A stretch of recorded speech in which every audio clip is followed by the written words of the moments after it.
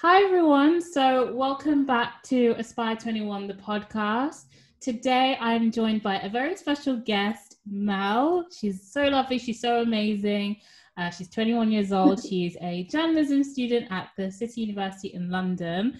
And she's one of my really good friends. And today, we're really excited to come at you guys with this episode, talking all about consent, and mainly the show I May Destroy You with Michaela Coel. So we've been watching it and we're obsessed, aren't we? Yeah. And Hi, everyone. Yeah, please speak up, introduce yourself. Yeah, you basically said it all. 21-year-old journalism student. We've been watching I May Destroy You by Michaela Coel, who's this amazing filmmaker. And she's actually directing, producing, and starring this show, which is nuts. It just follows her as a young adult in the whole consent issue, and really touches on like many issues around that as well. So it's quite interesting to watch. Yeah, and I think there's 12 episodes, aren't there? So we're now at episode 4. Is it 12? Yeah. 12. So there's going to be 12 episodes. They've only released 4 episodes. So they release on Mondays and Tuesdays. But I just like to binge watch everything on Tuesday. I know, for anyone listening, she's actually watched 4 of them twice. So yeah, I had to watch it twice. She's ready to like crunch it down, analyze and everything. I'm like, I watched it once. I was paying attention. But we were really intrigued by the show because we really liked how it touched on consent and for anyone that doesn't know, I guess we should explain the background of the show. So Michaela Coel was sexually assaulted. Is it 2016? Is that right? Well, she says 2 years prior to this show, 2.5 years. So maybe around 2016 before she started writing the show. Yeah. Yeah, and the show's based on her experiences of she went on a work trip overseas, and then someone spiked her drink, and then she was unfortunately assaulted. And so she's now made this show. Do you want to feed in your analytical data, because you know so much more about the back end of this, the backstory of this? So she gets invited after she comes back from a holiday, a work holiday. So this is the show, not in real life, because I think there's some slight differences in the show than in what actually happened in real life, because it is a television series. So in the show, after she comes back from her work trip in Italy, she's invited by her friend Simon to go clubbing just because, and she ends up being spiked, and she sort of wakes up typing in her laptop and has a dash on her forehead and doesn't really recall what happened. And it all starts to unfold when her friends are like, oh, why is your phone broken? Where were you? Blah, blah, blah. She starts realizing something really bad happened and starts getting these flashbacks of very violent scenes of the night before. And it's basically about that, yeah. And not first of all, but when she's first speaking to like the police officers, she's quite in denial, isn't she? And she kind of doesn't really come to terms with what happened. She kind of thinks her memory playing tricks on her. She thinks she just goes through so many different emotions before she comes to the realization that she really did get assaulted. And I guess because it's quite a surreal thing, isn't it? Like to go out clubbing with your friend. And then I think that's the thing that makes it hard for her to accept it, is because her friend betrayed her and, wasn't a good friend to her when he should have been taking care of her and made sure she got home okay, but he just sort of left her. Well, we actually don't fully know if he was in on the thing, but I think he was in on it 100%. I think so too. Like the way he was lying about it, yeah. Yeah, exactly. The way he was so quick to just be like, oh yeah, I dropped you home. Like, don't you remember? I was like... Yeah. I think there's even a scene when when the problematic girl, the one with the bald girl, comes in. Girl. You know, the one that... the one that was just so extra. Yeah. The one, I think I like drama. And everyone was like, what? I Um, know. Oh my but yeah, gosh, there's a man. scene where she basically hints to her to leave, and Mm, he's on the phone texting his cousin, mm. and they're just sort of like secretly texting, and then his girlfriend realizes that they probably don't want her to be there, and she leaves. I always found that a bit weird. Like it was like as if they were planning something, you know? Yeah, I thought what it was that he was like having an affair with her, but Mm. somehow wanted to convince his girlfriend that uh like they wanted to be in a threesome. That's I know. the vibe I was getting, and I was a bit confused because that first scene we see her, I actually thought she was hitting on his girlfriend. What's his name? Is it Right? Simon? That's his name. Simon, yeah. That's his name. Yeah, I thought she was like hitting on his girlfriend, and then I was like, well, this is awkward because your plan just backfired. Mm. Yeah, I'm wondering what her involvement is. Also, the fact like she was so comfortable that she got spiked. She was like, "Yeah, it was just crazy. I don't remember what like happened. Like mad." I Yeah. was like, I think she's sort of embarrassed in a way "Is that she embarrassed? Is she, or is she just comfortable with it? Like, I don't know." I don't think she's comfortable with, like the way she was denying it. Um, and I guess for the listeners, you have to really watch the show, otherwise you're not going to know what we're talking about Yeah, right this is now. like just Um, to plug in like this kind of conversation right now is if you've watched the show because you'll be probably thinking like, "What are you guys talking about?" what are they talking about? But But the way she denied it, like she got so aggressive, and I was like, she's just asking a question, like why is she like shady calling her girl, a mental person? Like, shady it was shady nuts. B. That's what she is. I It don't went know. from one, it went from 0 to 100 like real quick. I know. Yeah, I'm trying to see what her name is. Uh, I think she's just wild, that girl. But I hope oh she's, yeah, super wild. I don't know. I kind of like Loki. Hope she's like an undercover psychopath, just to spice up the show a bit. You know.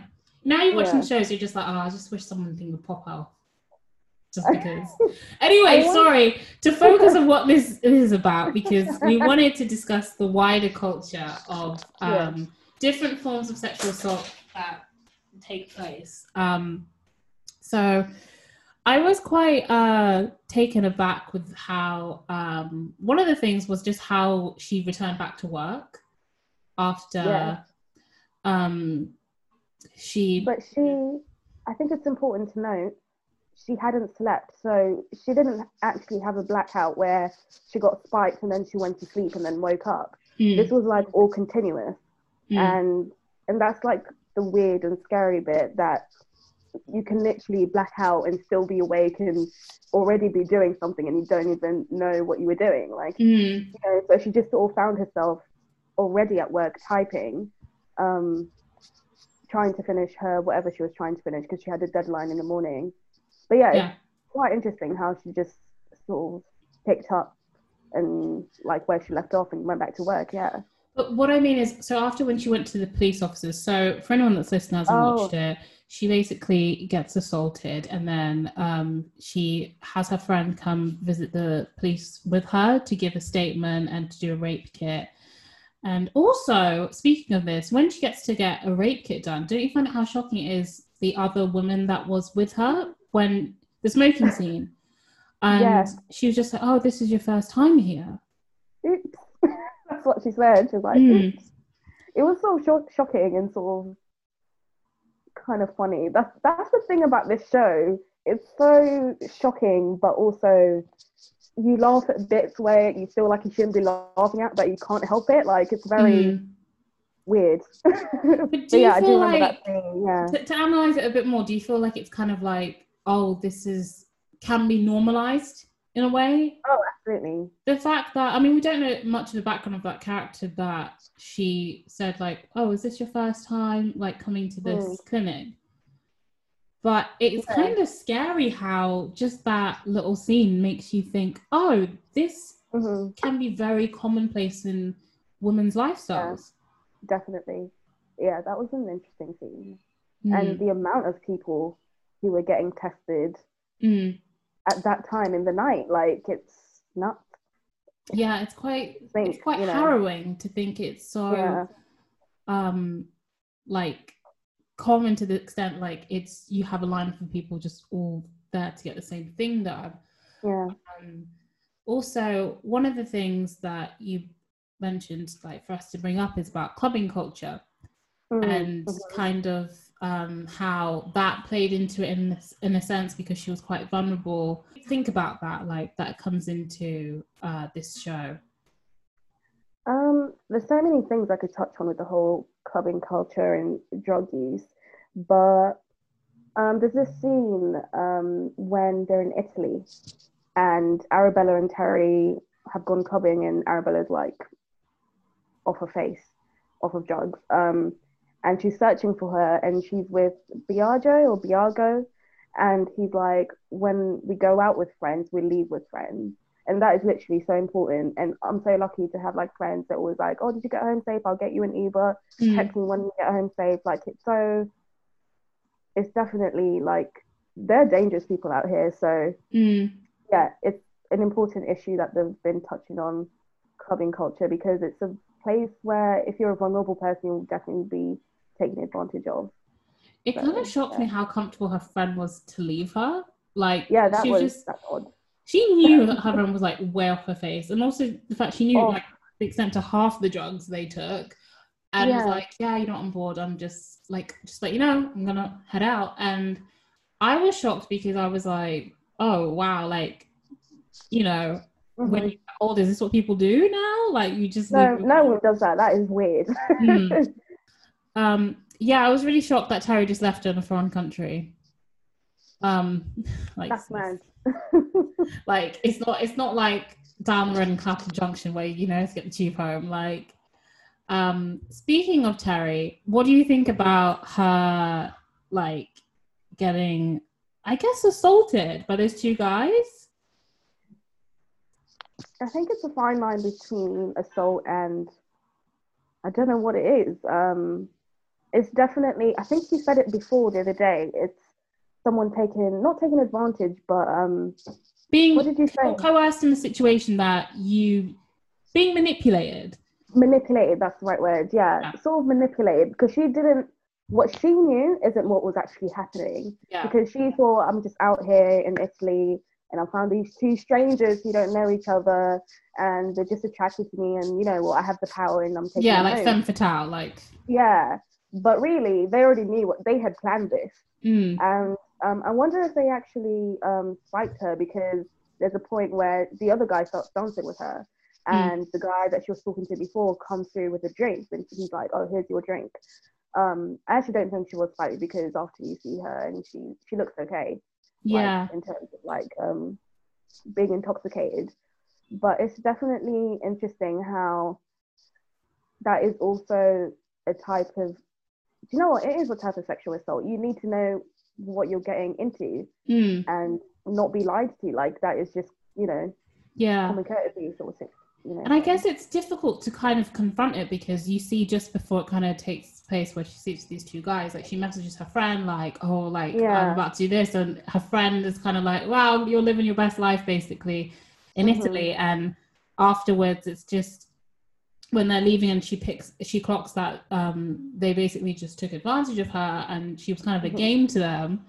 There's this uncomfortable feeling you see that sits within her of like, oh, like that I didn't sign up for that. And I guess it kind of explores the blurred lines of what is okay, but it's also like she can't really complain about it because you took part in it. And that's quite an interesting storyline that takes place in the show of like, it's very blurry as well, because I just remembered this when she's doing the feminist campaign and they ask her what's the most freeing thing you've ever done, and she doesn't say anything. Then she comes back and she's like, oh, I had a threesome once. Oh, yeah, I forgot about that. That's what it was. Yeah. And there's definitely this thing where sometimes we get into situations where it's very uncomfortable, and then we try and turn it to be this thing that's freeing, and it was when it's sort of like that wasn't okay. I agree with that so much. Trying to mask it. Yeah, there was this show on BBC Three and it was called I can't remember what it was called, but it was basically about this university student that was becoming a porn actress, Oh And damn. yeah, it's crazy because she was studying fashion. Like, she was studying fashion and she had a whole career going for her. And she was just kind of like, basically, you make more money in porn. But what it actually really stemmed Right. from was when she was 16, she got sexually assaulted. Right. And so for her, she was kind of you could clearly see she was kind of doing it to take back that moment of assault that happened to her, to kind of make it into something that she was now okay with, because there was even one scene, well, that after she had a shoot, she got badly like injured, and she was trying to make out like that's okay, but it's not okay to be bleeding down there. Like, come on now, like No.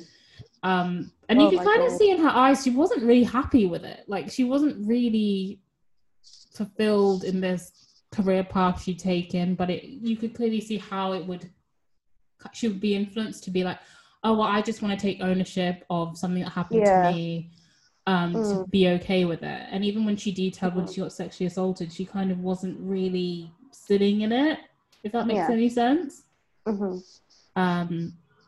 But that's quite a thing, I think, that commonly happens with people that put in uncomfortable situations. All sorts of things, where, you know, something tragic happens to you and the only way you can deal with it is to sort of turn it around and say, this was good for me, this is what I needed. Like, it happens, like, even, I don't know, like a breakup that like ruined your life or whatever, sort of turning it around and being like, yeah, I needed that for growth.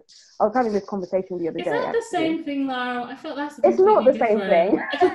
I'm just saying, it's like sort of parallel, like sort of, you know, flipping things and I get what you mean by like the same but approach. Obviously it's completely different.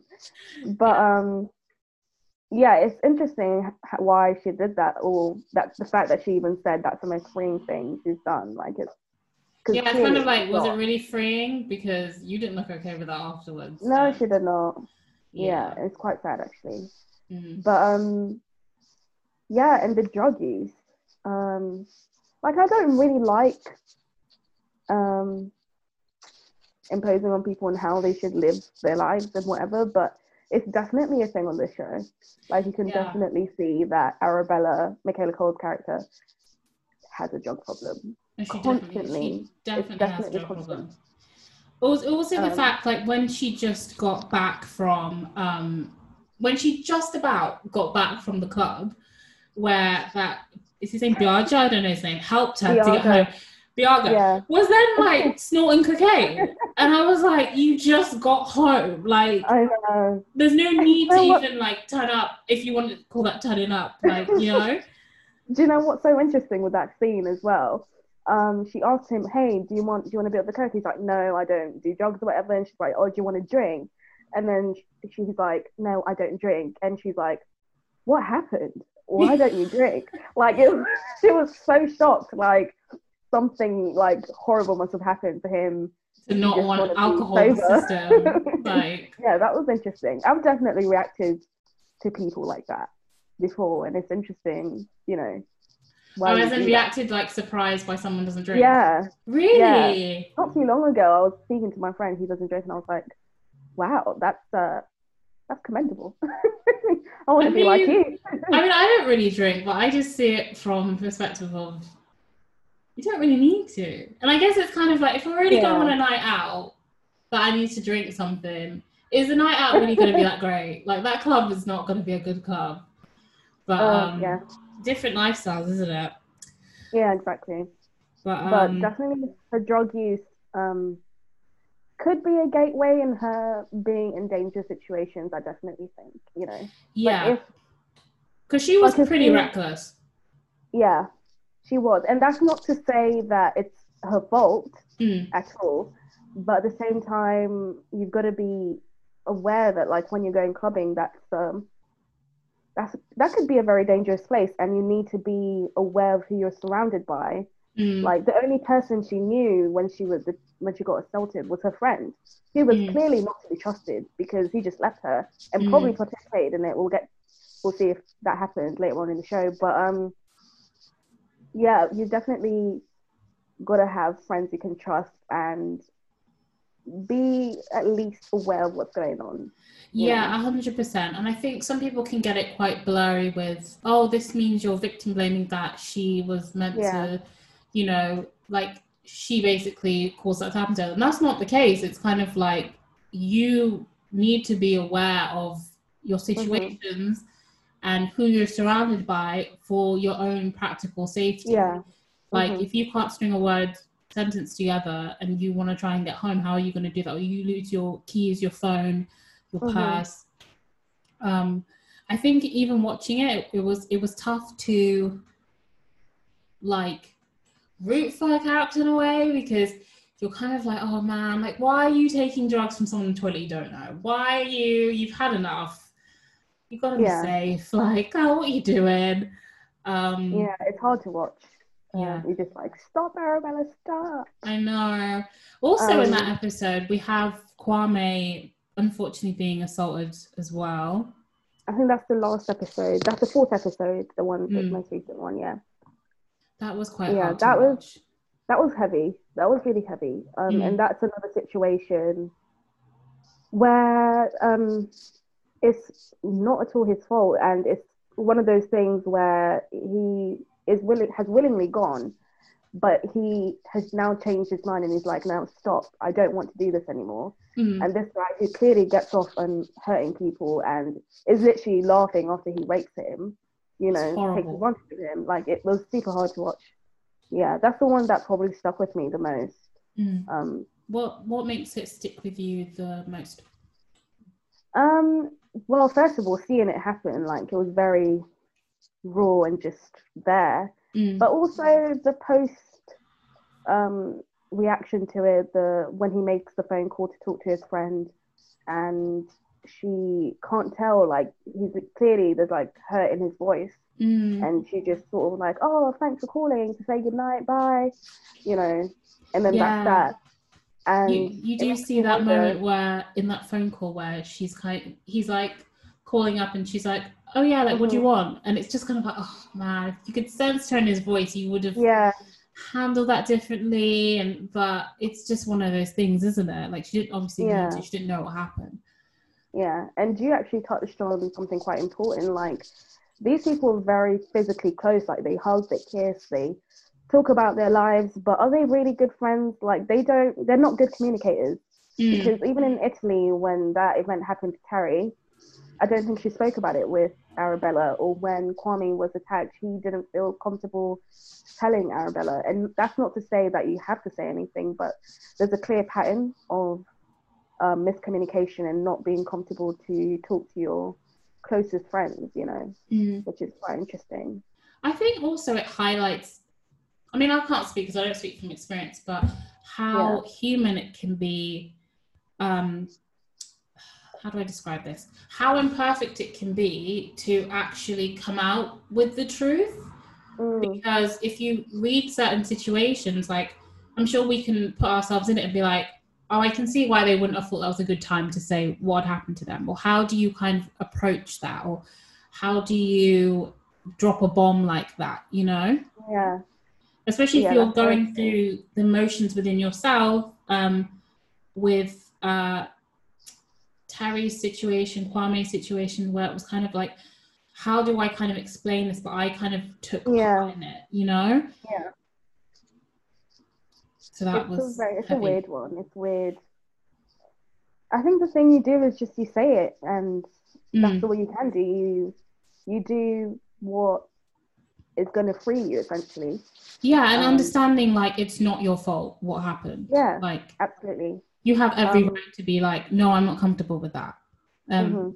That's not what I signed up for. I'm being respected, and if someone doesn't respect that, then you have every right to voice that you felt uncomfortable, you felt taken advantage of, and not having shame in that.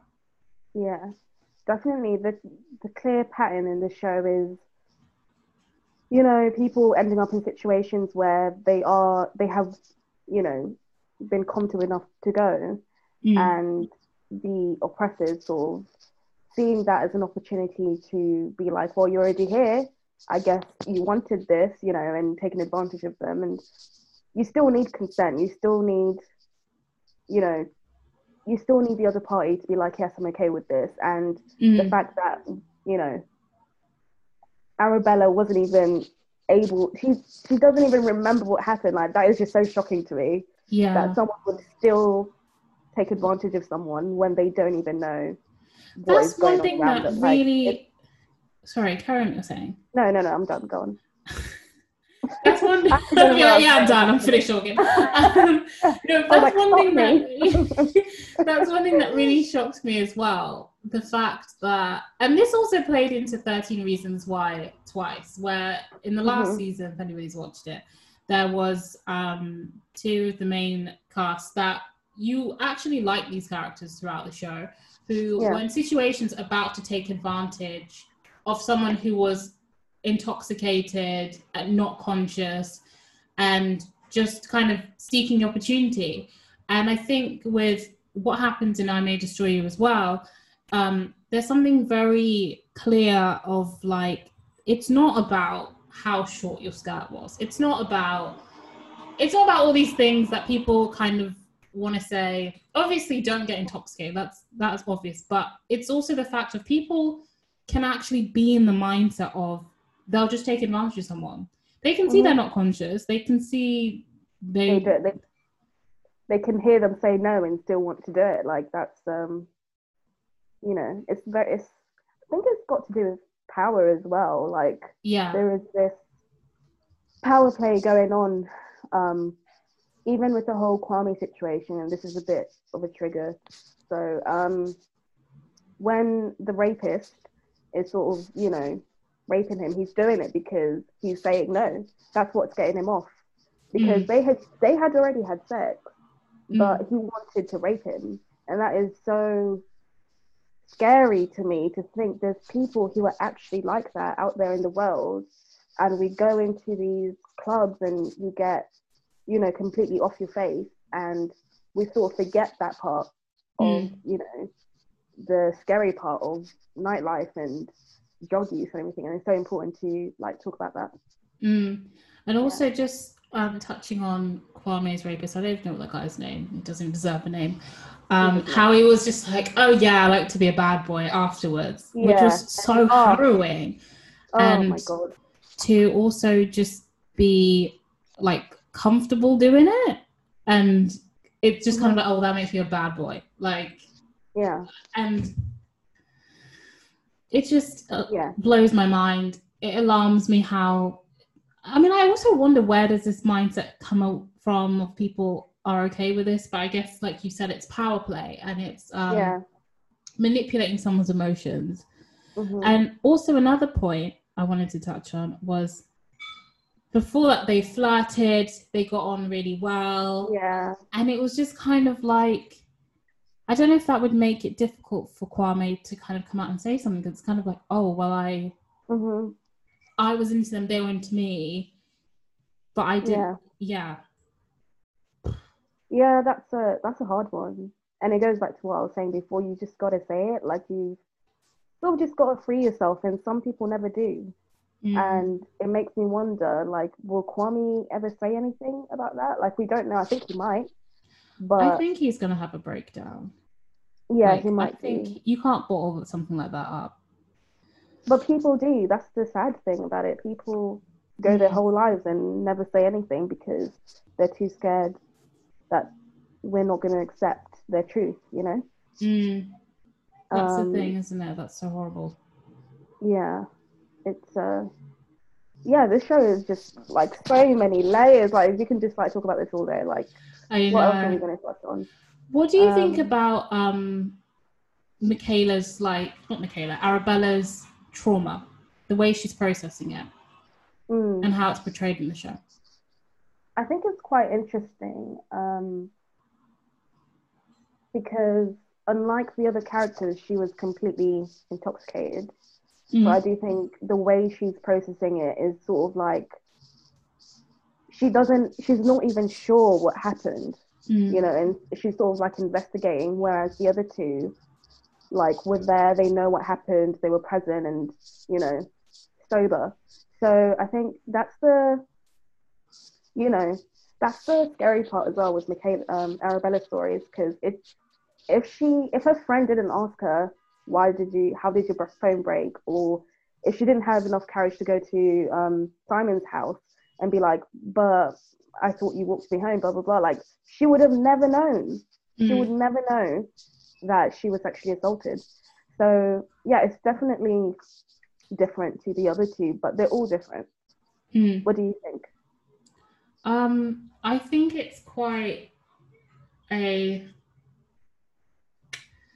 complex but honest portrayal of how somebody can process trauma. Yeah. Also, what's this thing called? The recollection in your memory, the psychology behind it, of how, you know, when she's giving a statement at the police station.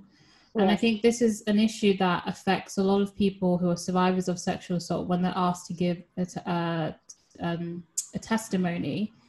And because of, especially if you're Spike, your memory is quite blurred of what happened. So you can't confidently recall memories, especially if you're also psychologically trying to protect yourself from trauma, that you may kind of condense it to be like, oh, yeah, like his nostrils were really big. There was just someone over me, like, or kind of like trying to water it down in your mind.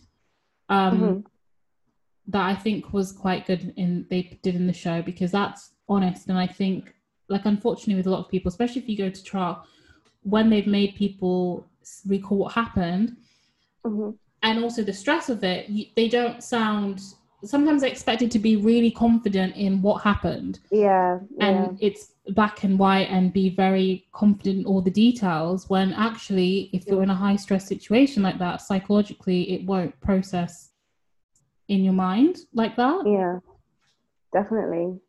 And also I find it quite interesting that, you know, when she's on the bus and she's recalling there's starving children in the world, there's starving children in the world, there's starving people don't have iPhones.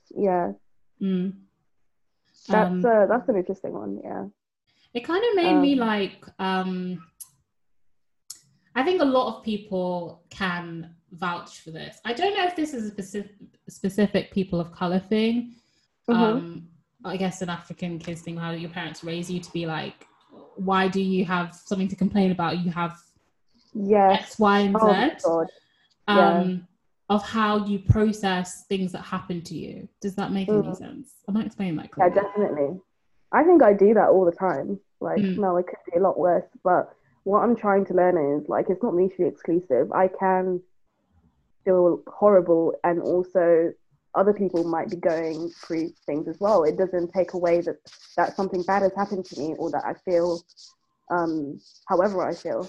Exactly. So that's definitely an interesting that you've touched on. We definitely do that a lot. We do. I mean, especially because if you're raised in the mindset of like, oh, other people always have it worse. Yeah. So, and the thing is, like, empathy and your pain should not go hand in hand, and it should not invalidate your pain.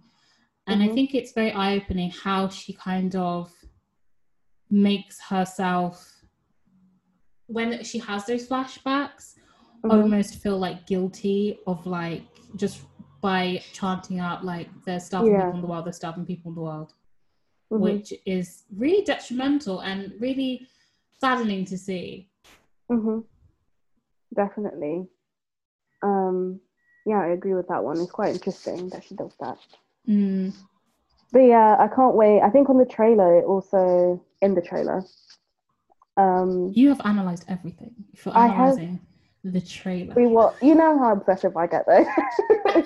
It's not great, but she ends up going to a group therapy session. So I'm super, like, interested to see what's going to happen there, and sort of like speaking to people who have probably been in the same situation. So I feel like so much is going to unfold, and I just can't wait. I know. I'm literally counting the days to Tuesday. you could write a dissertation on this show, honestly. I could.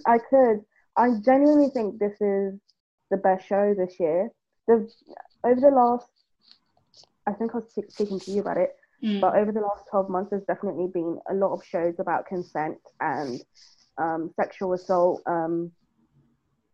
We have The Morning Show with Jennifer Aniston, Big Little Lies, like countless. And this one is quite different.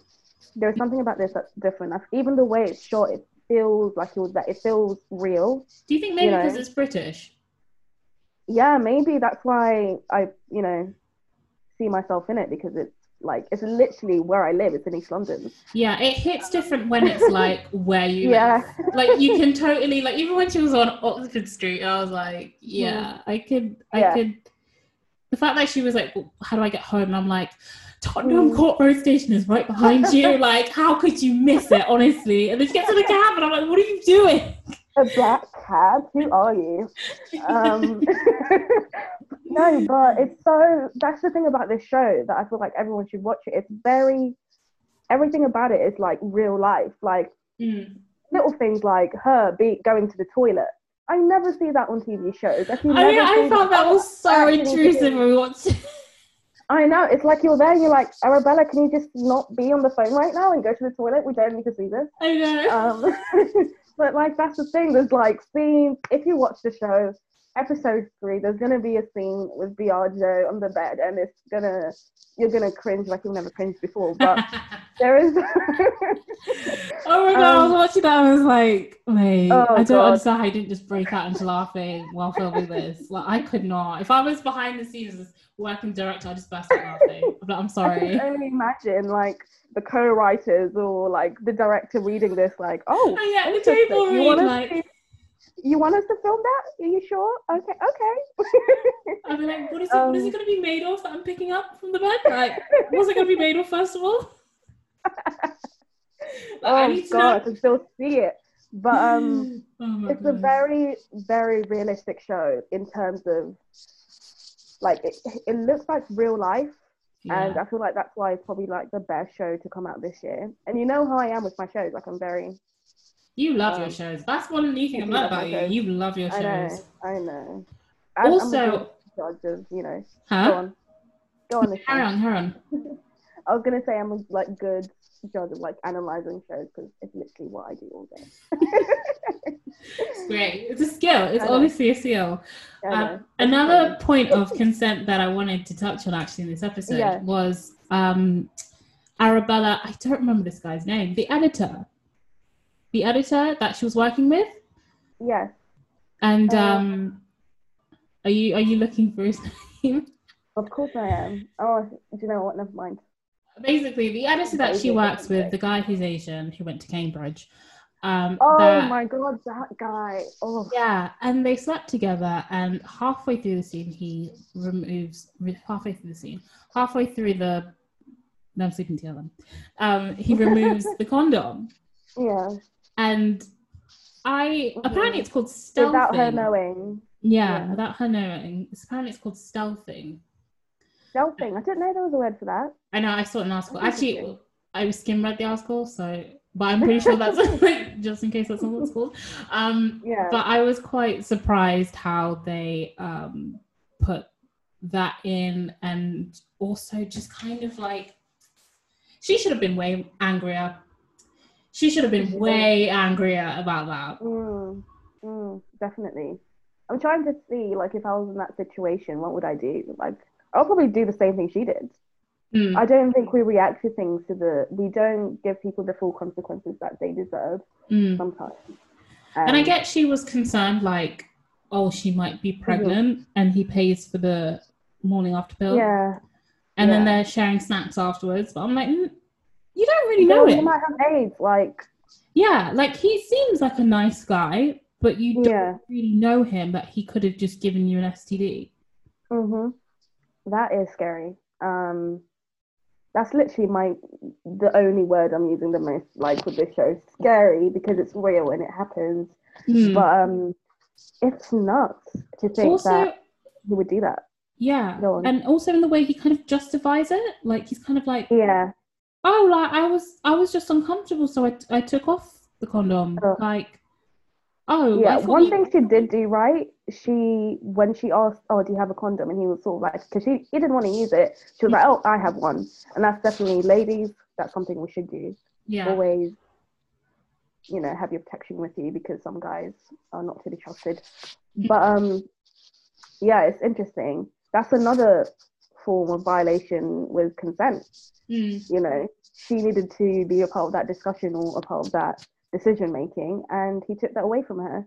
So, That's a really, really important one that I think could actually be quite common, because it's such a the way they portrayed it in the scene was in a very like real way, where no one was made out to be a villain in it. So you kind of, how do I describe it? Like, you couldn't really hate the character, but you kind of like, what the hell? yeah, But it's yeah, very important to show that, to highlight that as another form of assault that yeah, I'm sure you could sit and be definitely. like, I was uncomfortable with that, but I now maybe I'm just kind of overreacting. And I think the word I would use for that scenario is thoughtlessness. And I say this because Michaela Coel, the main character, or the main actor on the show, did a talk at the Edinburgh TV Festival thing. And that's how she described the way people do things. Like, they're not racist, or they're not, awful people. They're just thoughtless. Like, people don't think, that my actions are so big and they actually impact other people. Obviously that guy was in the wrong, but he probably thought, oh, it's just another, like, he's done it so many times, he doesn't even think it's wrong. And that's probably the first time he was probably called out and, you know, made to really think about his actions, and he'll probably do it again. That's the weird, that's the yeah, reality of definitely, it. because you haven't really been caught in a crazy Yeah. consequence of it yet. Mhm. Because if you got AIDS or you got someone pregnant, then you'd be like, oh, like, Yeah. Mhm. I won't be as Oh, reckless. yeah. And that's another situation where she has invited him to her house. So it's one of those where, and she's the one who's like, oh, we're gonna do this, right? He's like, yeah.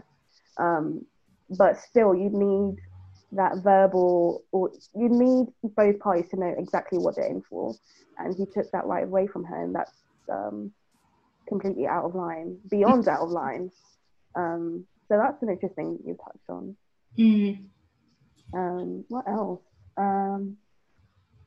I am super like happy that the main cast is, I'm gonna say it, they're black. So It's okay, you don't have to hold back on the obvious. they are black people. Yeah. Yeah, so Michaela Coel is of Ghanaian descent. Terry, what's her name? Marucci, who plays Terry, is from Nigerian descent. Kwame, Papa, I think that's his name, who plays Kwame, is Ghanaian descent. And it's so important that these stories are told with these particular people. Because I've seen shows before with about sexual assault, like the ones I mentioned before, but I've never seen them with people who look like them and people from those particular backgrounds working in those particular areas and particular industries. Like, it's very, hats off to Michaela for choosing that cast. Like, I love it. Yeah, I think it's really important to also just talking about this of like being a producer, because I think she's a producer on the show, isn't she? Yeah, she Well, is. she made the show, but like creating opportunities for people that look like you, then just kind of like, it's great you've made it that far, but also like playing it forward, and creating opportunities for people of different demographics, occupations that are black, than if we just see us in like gang related shows and that's the only portrayal we have, especially if it's black British actors, if that's the only things I cast it as. So I think it did a great job of actually showing like more people of color, and even beyond being black, dark-skinned people, that is, it was just full of color. And I made the mistake of going to the YouTube comments right after the trailer dropped I have never seen such racism in my life. These people were shook. Really? What did people say? Yes. Oh, like I think BBC has now disabled the comments. So because it was that bad. What? Yes, like they were like, this is not British, it's just black people. Is this what our country is like turning into? This is not a British show. Wow.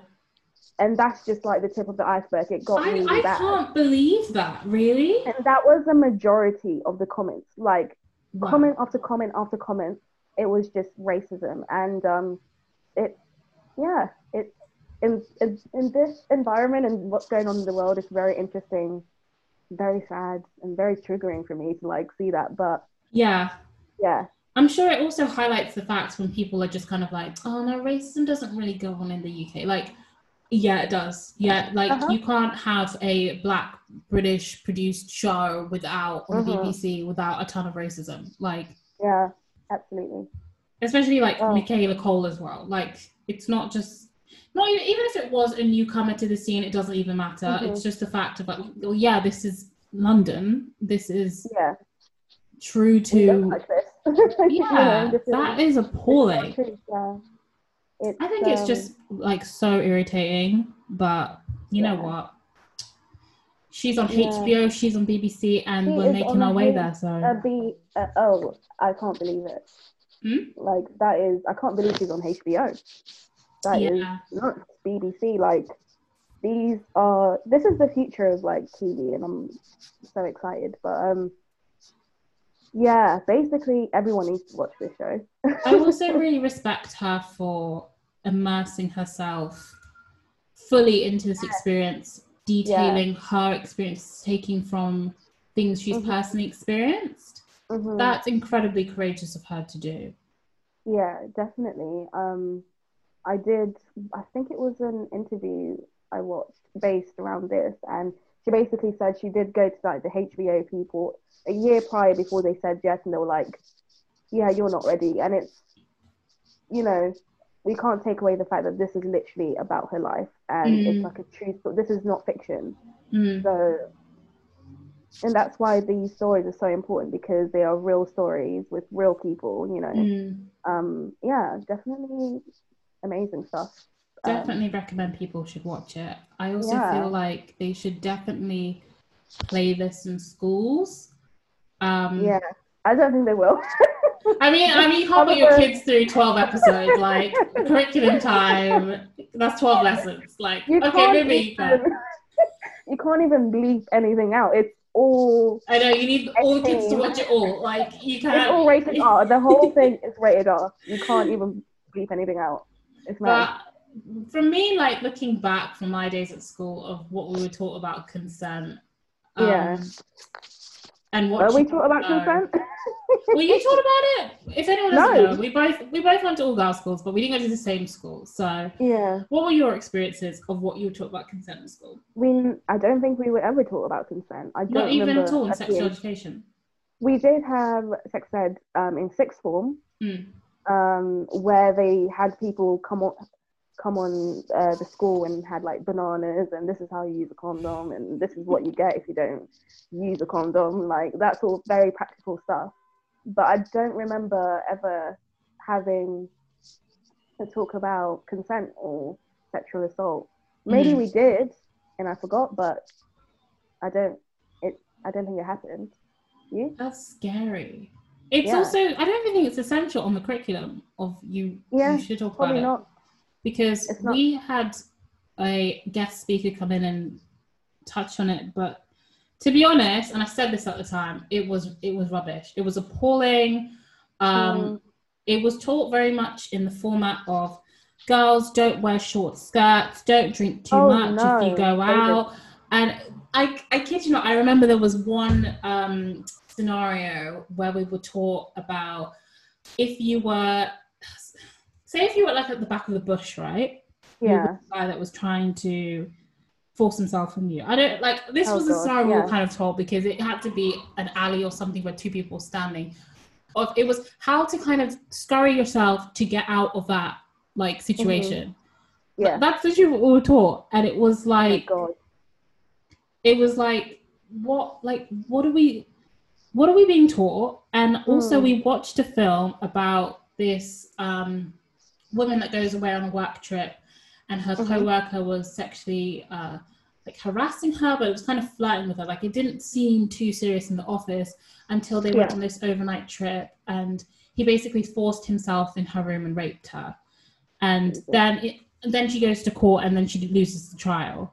So I was just kind of like, as a 16-year-old watching this, that if I was sexually assaulted, I'm not trying to be funny, but I'm not going to go and report it to Mm-hmm. anyone what happened to Yeah. me if this is Yeah. kind of what What I was was the taught. message they were trying to give to you? Yeah, It's I was very, just sitting there thinking, what are you trying to yeah. teach your kids? Like, what are we But supposed to take away from this? more than them teaching us about sexual assault, are they teaching boys about sexual assault? Like that is where, I Mm, mean, obviously anyone can be, can assault anyone, woman or a man or whatever. yeah, But let's be honest, are boys getting, these lessons that when they're young enough to understand, hey, you can't do that, yeah. or doing Or not this be is taught to wrong. be a predator. Yeah. Have Um, you watched Euphoria? I have not. I keep wanting to watch it, and I just forget. Is it good? Damn. You should watch it. There's a scene in Euphoria actually how one girl, she's with her boyfriend and they're just about to have sex, and he immediately goes to choke her, and Whoa. the way they shoot is very interesting. And Mm-hmm. she's like, what the hell? And because he'd watched so much porn, he thought it was normal, like, to be really like forceful and stuff. And it was, and he was like confused and perplexed of like, oh, you don't like that? And it's like, she's like, no. Mm, Like, yes. And that's a um whole discussion that we need to touch on one day. yeah. How porn has literally affected the way men see women, the way they act in those situations. Mm. Yeah, yeah, I'm gonna watch that show. Yeah, you should. It's a really interesting show. But I feel like Yeah, that kind of also plays into, if you're a guy and you're in school and you're not taught about consent, and this is what yep. you learn from Mhm. online, Mhm. how Online, yeah. you're not preparing the youth to make smart decisions, because if that's what they're Yep. learning, then that's an issue in itself. That is the biggest issue. It's mad. Um, yeah, I just hope I'm gonna try and like research myself and see if they're actually like it's in the curriculum. But a lot of things are not in the curriculum. I think that's what this whole year has taught us. We have been blind, like led astray. Like we don't even know what we don't know. It's mad. Like this Yeah. is completely off topic, but Beethoven was black apparently. Like what the hell? Wait, sorry, what? Have you seen that? Beethoven was black. Huh? What? What do you think Beethoven was like? Beethoven was mixed, or Beethoven was? Mixed, but he could have been black if he was in the US. Like it's completely off topic, obviously, but we just But this is a don't discovery to know a lot of me. things. I know. I was like, what? Can you Um, imagine like that painting that was done of him? Like, yeah, let me just add a bit more white in, like, yeah, and then just that just set up how spray he was white. known. That's how he was set up known amongst all of us. Like he was white, when it really was just a painting that was just like, you know what? I'm just gonna add a Oh bit of my white and god, just lighten the skin a little bit. it's mad. Like we don't know what we don't know, and it all stems from education and early education when kids are starting to pick things up, not when they're in sixth form and they've already developed these ideas of how they view women or men. Yeah. One thing Um, I also hate is the whole boys will be boys narrative. oh God, that's I so, hate it beyond belief. yeah, that's very beefy. I, It's nuts. I No, hate things like lad culture. Well, the things that come into lad culture of I feel like men should be encouraged to call your boys out. If you see oh something yeah. uncomfortable, like little things like, when you're in the club, and I'm Mm-hmm, sure you've experienced this, I'm sure every girl's experienced this, but when guys mm-hmm, like brush past you and they just yeah. feel like they need to hold onto your waist before they brush past you and basically Ugh, grind themselves past you in the club or something. it's That's another sickening. thing. I saw a TikTok the other day, and someone was like, it was a guy who was kind of like joking about it, like, oh Oh, yeah, like when you go past girls in the club, and was like mocking it basically, and all the girls in the comments were like, please don't do this isn't funny, like we're not yeah, laughing because it's not funny. yeah. clubbing culture, that's something I feel like as young people we're scared to talk about because it's so fun. We don't. It's like, do we have to So talk about it? fun. It's so fun. But we really do. There are so many situations where things happen and we sort of just brush it under the cover because we don't want to take it away from, the whatever clubbing is to young people, Yeah, like I like going out and having a good time. Like, I love music, I love a good pie and a good celebration of life. But like, I hate the fact that the downfall of it is like, you may have, and I hate the fact that people just use the excuse of, oh, they were quite intoxicated, with people grabbing my bum, like making me feel uncomfortable. And you, in the moment, like there was a situation when I was at uni when I was about probably 19, 20. I was literally in a bar with my friend and we were just joking around, leaving the club, and this guy just slapped my bum and laughed about it with his friends.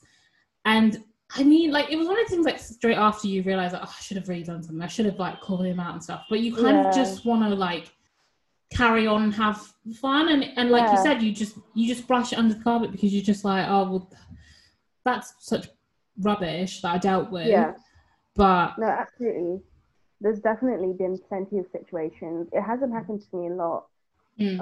But to be honest, I don't know if I'd be able to remember. But there's definitely been situations with my friends where I've seen them like aggressively like grab like in intimate areas in clubs, and it's nuts. Like, this happens and we don't talk about it enough. We're also scared to talk about that clubbing and clubs are definitely like a space where people, how do I put this? It's like a praying area because everyone is so vulnerable and intoxicated. You really need to go with the right people to the right places. That is so important. I feel like there's also the things that need to be done to make it like safer, and I just don't really know how it would go about. But like, I don't know, just like the fact you need security that, like, listen, if someone is in that situation, there needs to be a policy of, like, you know how in recent years they've got in bars, like, say, ask in the toilets, it's like, ask Jennifer at the bar if feeling safe or uncomfortable. And I feel like with security at clubs, there needs to be a culture of, like, you can actually go to the bouncer, be like, this guy did this to me, it's making me feel uncomfortable, and the bouncer will be like, right, okay, drag him out. I would love for that to happen. Yeah, I wonder if that happens. It probably does in some clubs, but definitely not in a lot of clubs. Yes. But there just needs to be, like, you need to go with the right friends. You need to, don't drink too much.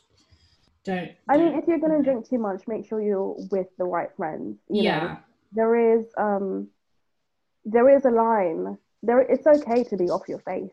It's your life. Do you think so?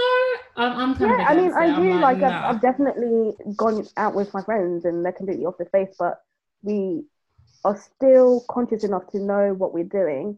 And there's the fine line of, like, are you more likely to black out and not have control of yourself? And that's the line.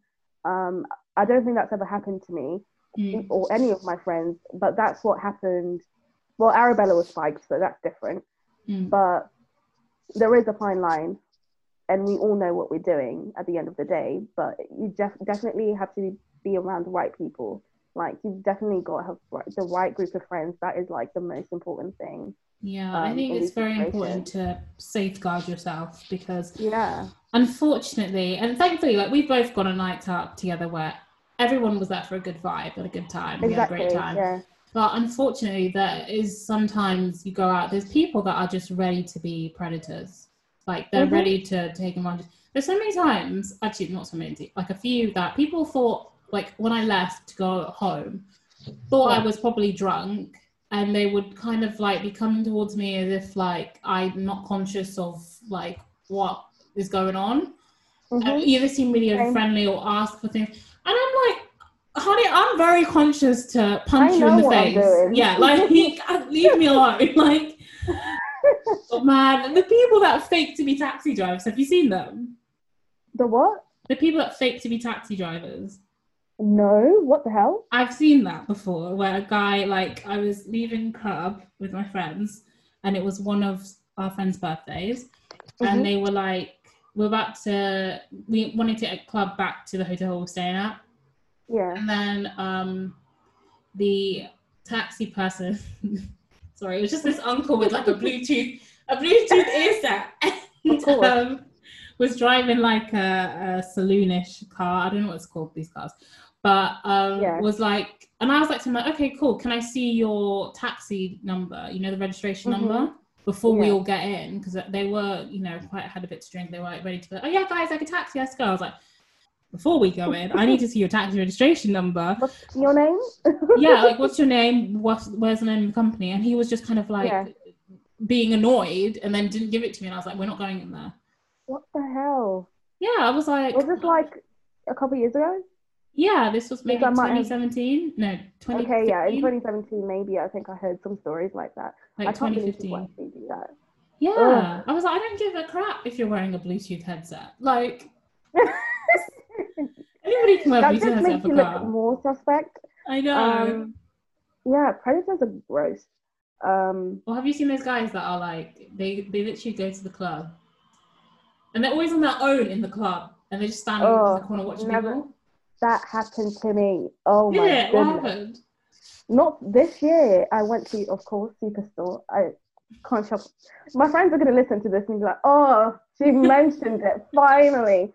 But yeah, I went to Superstore, and there was this old guy, and I was off my face, but I was with my friend. He wasn't. And he was just there in this, like, 1940s, like, long coat, just, like, staring. And, like, this is literally why I say go to the right club. Everyone in there was about 3 strangers who came up to me and were like, that guy is staring at you. He might spike your drink. You need to be careful. Yeah, and he was just, it was obvious that he was, you know, a predator. But, you know, was luckily he older? I was in the right place. Oh, yeah, he was older. He looked maybe, I mean, not old. I'm just curious. I'm not like, I'm just curious about it. Yeah, he was like about 40 looking. I mean, which is not old to some people. No, it's old. Sorry. But in the context of there's people that are maybe 1820s and you're like 2 decades older. I know, and if you see me in person, I'm 21, but you know I can look a lot younger. You look like 17. The youngest. Now I take it as a compliment. when I was younger, I used to get so offended, like, no, I don't. I'm an adult. Now I'm like, thank you. I know. But the kids' ticket at the cinema. Like, I've learned going for junior fives, okay? But yeah, definitely. I don't know where I was going with that, but you were talking about some guy just standing in the corner by himself. It blows my mind that there's grown men that actually will sit there and be like, you know what, Saturday night, I'm just going to go to the club and stand in the corner and look suspicious. Right, people. Ugh. I've had it happen to me, but it was like 3 older guys that kind of, like, you know how lions go around a pack of hyenas? Yeah. Like, it was around me and my friend, and it was really uncomfortable because we were about like maybe your age, like 21 at the time, and it was like these guys are like their 40s, like kind of preying on us. It was like, we're just gonna shimmy back. Yeah, it's really uncomfortable. I mean, even beyond them being predators, like, have some self-respect and just leave people alone. I can never understand why people just don't leave people alone and have, you know, enough dignity and self-respect to be like, yeah, I look like a douche right now. Yeah. But yeah, it's so many things to touch on. Should we talk about what I want to, like, do some predictions, so like we can, like, watch back every maybe 2 or 4 episodes and be like, yeah, that was totally wrong. All right, cool. Okay, so you go first. So your predictions. Oh, okay. Predictions. Well, it's a bit biased because I have watched some interviews with her. No, that's all right. So I kind of have an idea. So she says, in the middle, you're gonna think you found the person, but then no one is as they seem, and there's gonna be a lot of plot twists. But in terms of predictions, I definitely think Simon was in on it the whole time. I think he was completely sober and knew that I think she was raped. Who was raped? I think he knew Arabella. everything. Arabella. And I also think Simon's girlfriend, I think her name is Laura, she's gonna call him out because I think in episode 2, she ends up going to whatever her name, the problematic girl's house. That's her name, the problematic girl. That's what I'm gonna name her. Just to investigate herself, and I think it's sort of she had like a woman's instinct. Even when they were like, when Arabella was in the kitchen, and they're all like, "Let me see your Uber receipts." But you said that he was there, so why did he order the Uber if he was not there? I'm glad she called him out. Yeah, and it's sort of heartbreaking. Her just sort of looking at her man like, "Oh my god, that is you? That's who I'm with."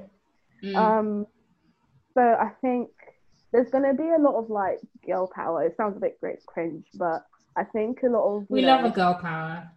That's your girl schooling you. That's a girl story. Yeah, trolling you. Girl power. What do you predict?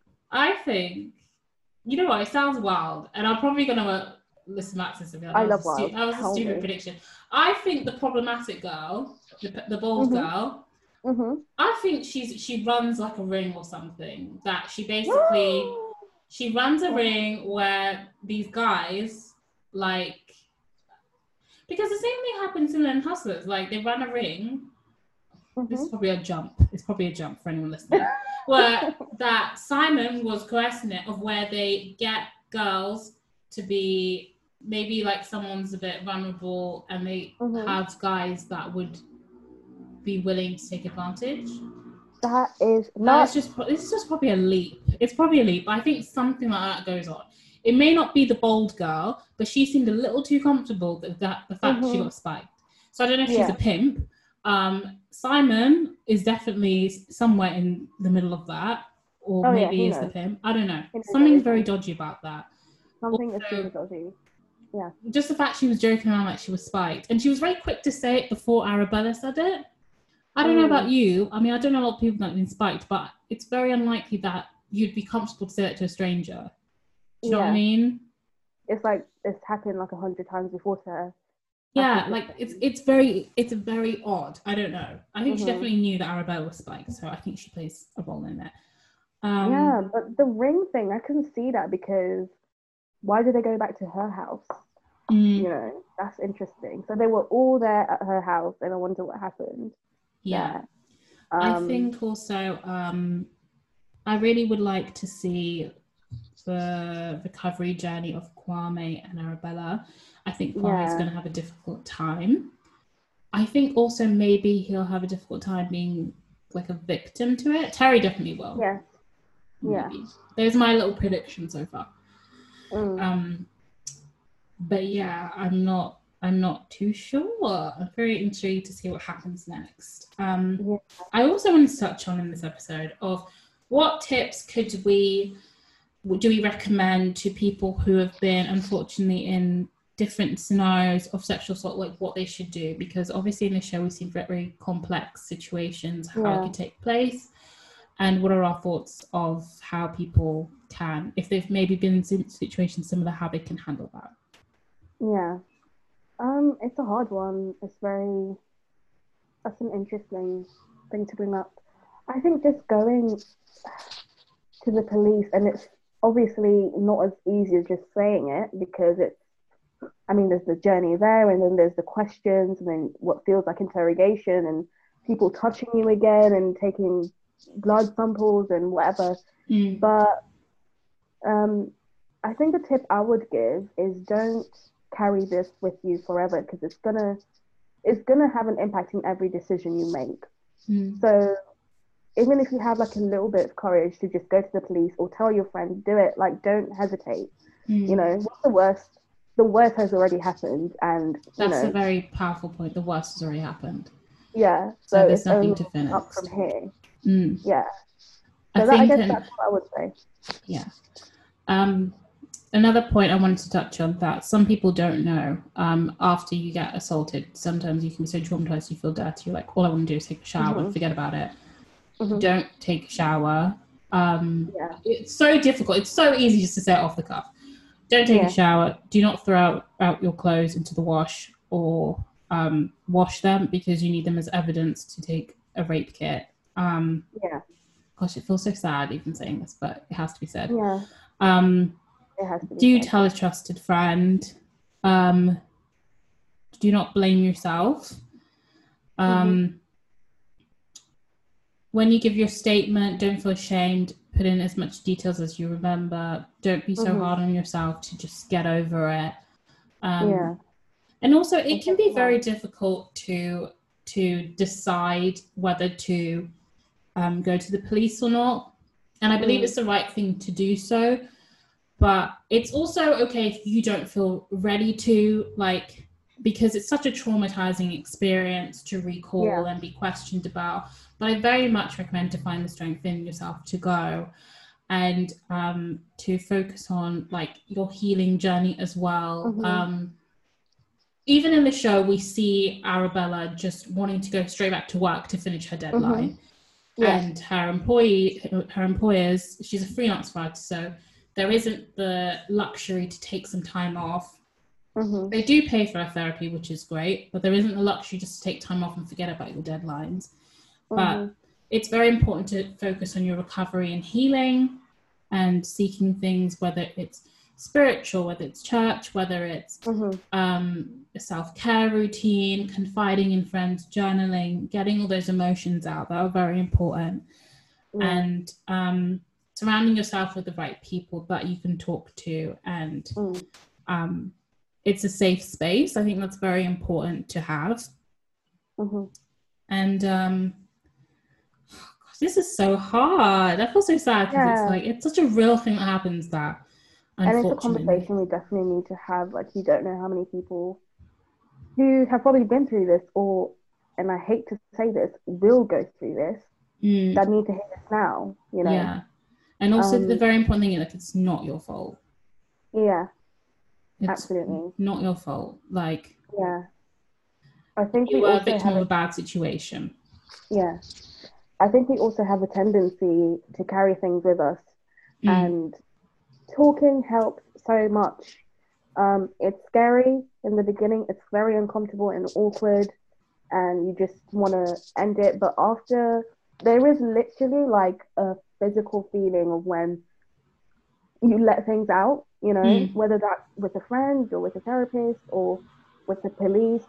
Literally, like letting it out is such a, you know, leap forward in your recovery or healing process. So 100%. don't carry things with you. Like, there's so many people ready to help you. Mm, Um, you know, groups, you know, call centers, like not call centers, but like the crisis line. mm. So many people ready to help. Yeah. Yeah, I think it's 100% important to validate your experience, especially the fact, like, I've had friends who unfortunately experienced sexual assault, like, in their childhood, to still speak about it, even if you feel like, oh, that was so many years ago, like, I'm fine, I'm fine, I'm fine. It's very important to validate your feelings and your experiences, to talk about it, and don't underestimate the fact, like you said, like, talking is such a release. One of my friends in particular, she's an amazing person that I've known for quite a long time. That she said, like, when she spoke about it, that what happened to her, and she was convinced she was going to carry it to the grave, like she wasn't going to talk about what happened to her as a child. That she physically felt like a weight had lifted off her, like talking about it, and that is really important, and not to carry that stuff in shame, and just trusting that God's going to get you through it, because it's a tough one. It's a very tough journey to go through. And also, I wanted us to touch on, because we're talking about clubbing culture, what are our like final take on our safeguard tips for people that go on nights out, just to safeguard themselves and protect themselves? Yeah, I would say the number one most important thing, the people you choose to go clubbing with. You've got to be able to maybe not trust them completely, but you've got to trust these people to be able to protect you, because you're going to be vulnerable. Like, if you choose to drink or do drugs, you're already in a vulnerable position. You're not, you might not be completely aware of the decisions you make or where you go, what happens around you. So you definitely need people you can trust to go to these places, first of all, never go alone. I think that's a given, unless you're going to be sober or like you're going to, you know, do everything to moderation. So yeah, going with people you trust, number one, is definitely very important. And also, I am a bit of a hypocrite saying this, but knowing how you're going to get home. Like, we don't always think about, I mean, we do, we always plan like how we're going to get home, but really knowing how you're going to get home. Do I have enough money for an Uber if I'm like all the way to the other end of London, or are the trains running? You know, you don't want to be stuck somewhere that's completely unfamiliar when you're intoxicated, you know? So it sounds quite stupid, but I feel like that's definitely like a practical thing that I've learned. Yeah, I mean, there's so many things. What are some tips you have? One thing I've always been super visual of is carry your drink with you. Unless it was a fact of like we were next to where I could put my drink down and my eye was literally on it. Like, always carry your drink with you. Don't Never just put it down. Drinks. Yeah. Don't just put your bags down recklessly as well. You don't want to get your stuff stolen. I'm an idiot. I do that a lot. And I'm always the mum that has to watch people's bags. So that's why I say to people to literally carry their stuff. Yeah. And what else would I say? Personally, I take the stance of no drugs.